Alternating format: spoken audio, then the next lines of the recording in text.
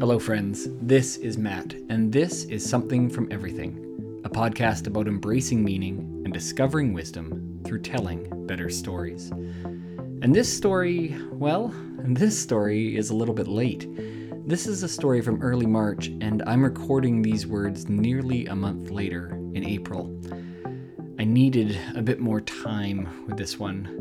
See, this one is all about the shift in the seasons and how subtle those changes can be at the beginning. And we are not in the realm of subtle now, at least where I live, now that the green grass has begun to poke through and all the snow on the ground is gone. Even the white in the hills is receding. But this is a story about surprise where there should not be surprise. About the false belief that everything will remain static and frozen forever. About impatience with myself and the community around me. This one is called The Shifting Season, because that is what it is. I hope that you enjoy it. It is early March. The sky is a blanket of gray as I hurry my son out of the door at 8:15. We walk single file by the side of the road towards his school. It is quick steps and continually prodding him forward as I try to ensure he makes it before the bell. He's jabbering on about something he saw recently on YouTube, but I'm not really listening. I am lost in 100 buzzing thoughts, none of which I can recall later. I nod and say, at the right moments. We reach the edge of the schoolyard, and I hug him tight, wish him a great day, and watch for a long while as he ascends the steps towards his class. I turn away as his profile disappears behind a brick-walled corner and begin back down the hill, intending to return home quickly. I've only taken a few steps before I realize that something has changed. The hue of the light? The sky is the same pale gray, but beneath it everything is illuminated differently. Those previously familiar and sterile environments surrounding me spring to life. The scurry of movement in the bushes beside me as a family of nervous quails takes flight into the gully below. The call and answer of 2 lone red-winged blackbirds amidst the half-frozen pond. A cluster of wild crocuses peeking out between fallen grass. And the sound of water everywhere, as if Mother Nature had left all the water taps just a quarter turn from closed. It is the sound of the thaw more than the sight of it.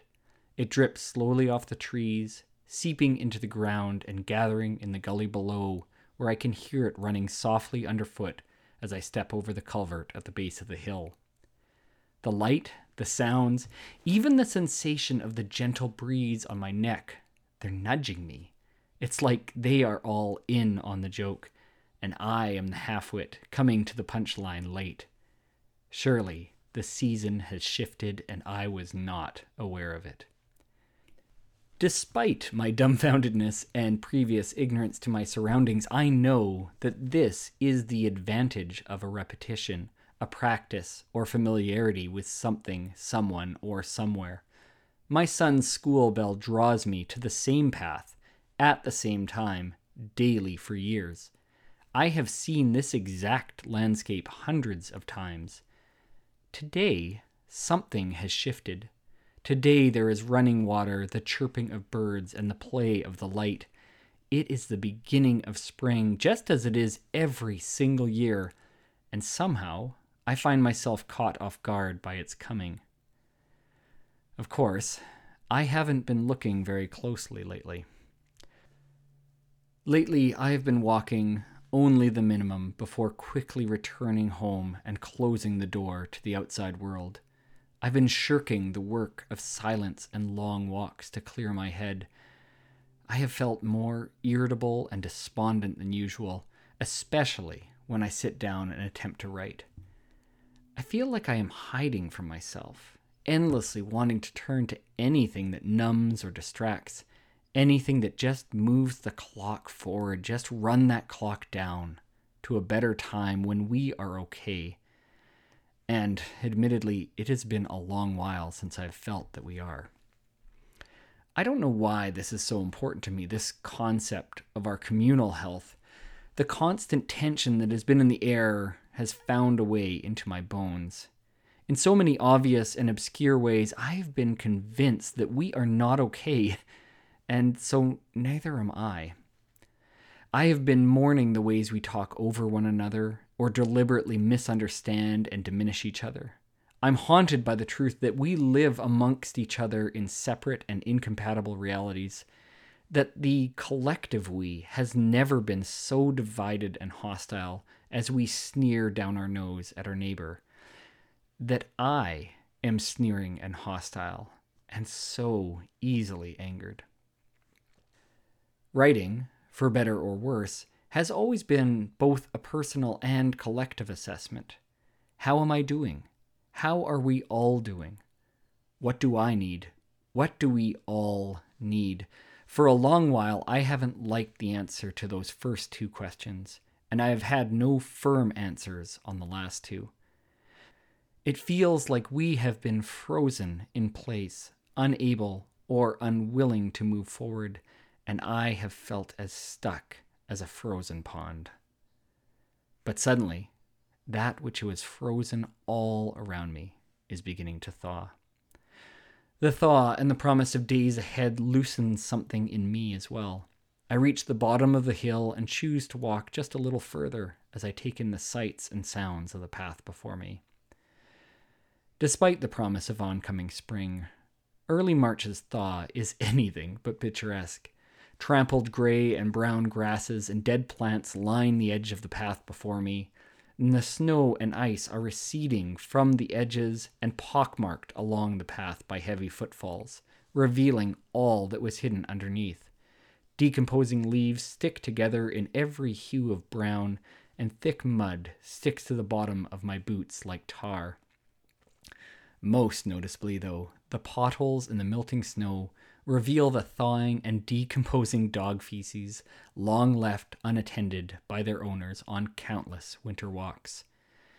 It's not much to look at, but you do watch where you step. In time, this path before me will be bursting with new life. Pale pink wild roses, golden basilium root flowers, and endless stalks of tall grass will shoot up near the small stream. More birds will come, more quail hiding under bushes, more red-winged blackbirds calling to each other. The trail will be a mosaic of green. And I know we don't get to that idyllic scene in late April or May without the mud and feces and decomposing leaves of March. The one includes the other. What nature offers me, especially in times of crisis or great personal unrest, is a reminder that everything can and does belong, my despondent and frustrated self included. In time, nature reveals and includes all, the freezing as well as the melt, the rot as well as the new shoots of grass. The death of one season naturally gives birth to the next. I wonder how much of my distress has been due to the unwillingness to accept things simply as they are right now, to accept my own grief and anger and despondence as natural, to accept that some things are frozen or dead or rotting, but that they will not stay that way forever, to accept that even parts of our communal life which seem as repulsive as rotting dog feces must be included in the life that we are making together.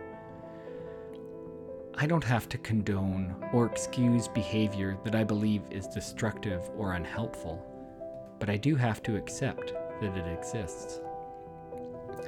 One of my teachers, Richard Rohr, often remarks that we must forgive reality for it being what it is. Nothing remains hidden forever.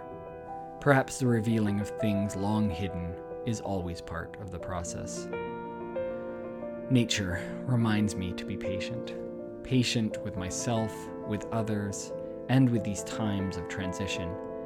Each and every single one of us is in process right now.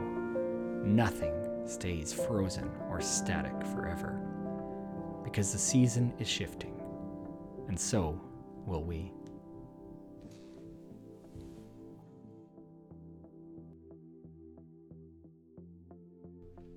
Well, friends, that is it. Episode 21 of the Something from Everything podcast, The Shifting Season.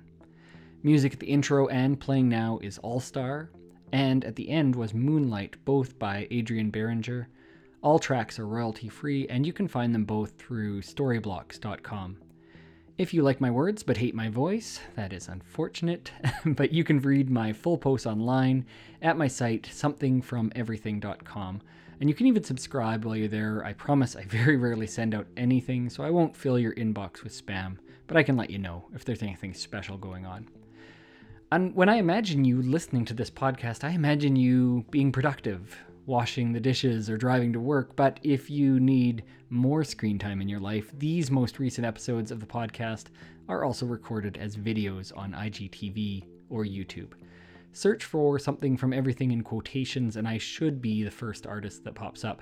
And please hit those subscribe or thumbs up or bell icons. Seriously, there are at least 3 clicks to consistently see a creator's content. It's kind of silly. And you can follow along on social media if you follow the Something from Everything podcast on Facebook or Instagram. But more than anything, I just appreciate so much that you listen to this podcast. I appreciate all the supports, all the kind words. If you want to tell a friend about this podcast, I appreciate that. If you want to leave a review on Apple Podcasts, that's very helpful as well. Finally, my friends, I hope that you are shifting well into whatever season we are entering together. May you forgive reality for being what it is, and, if necessary, forgive yourself for your shortcomings and impatience as well. May you know, and may I know, that nothing stays static forever, that everything gets to be included, and that everything is shifting.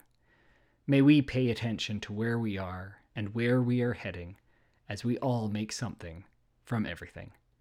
Thanks, friends. Be well.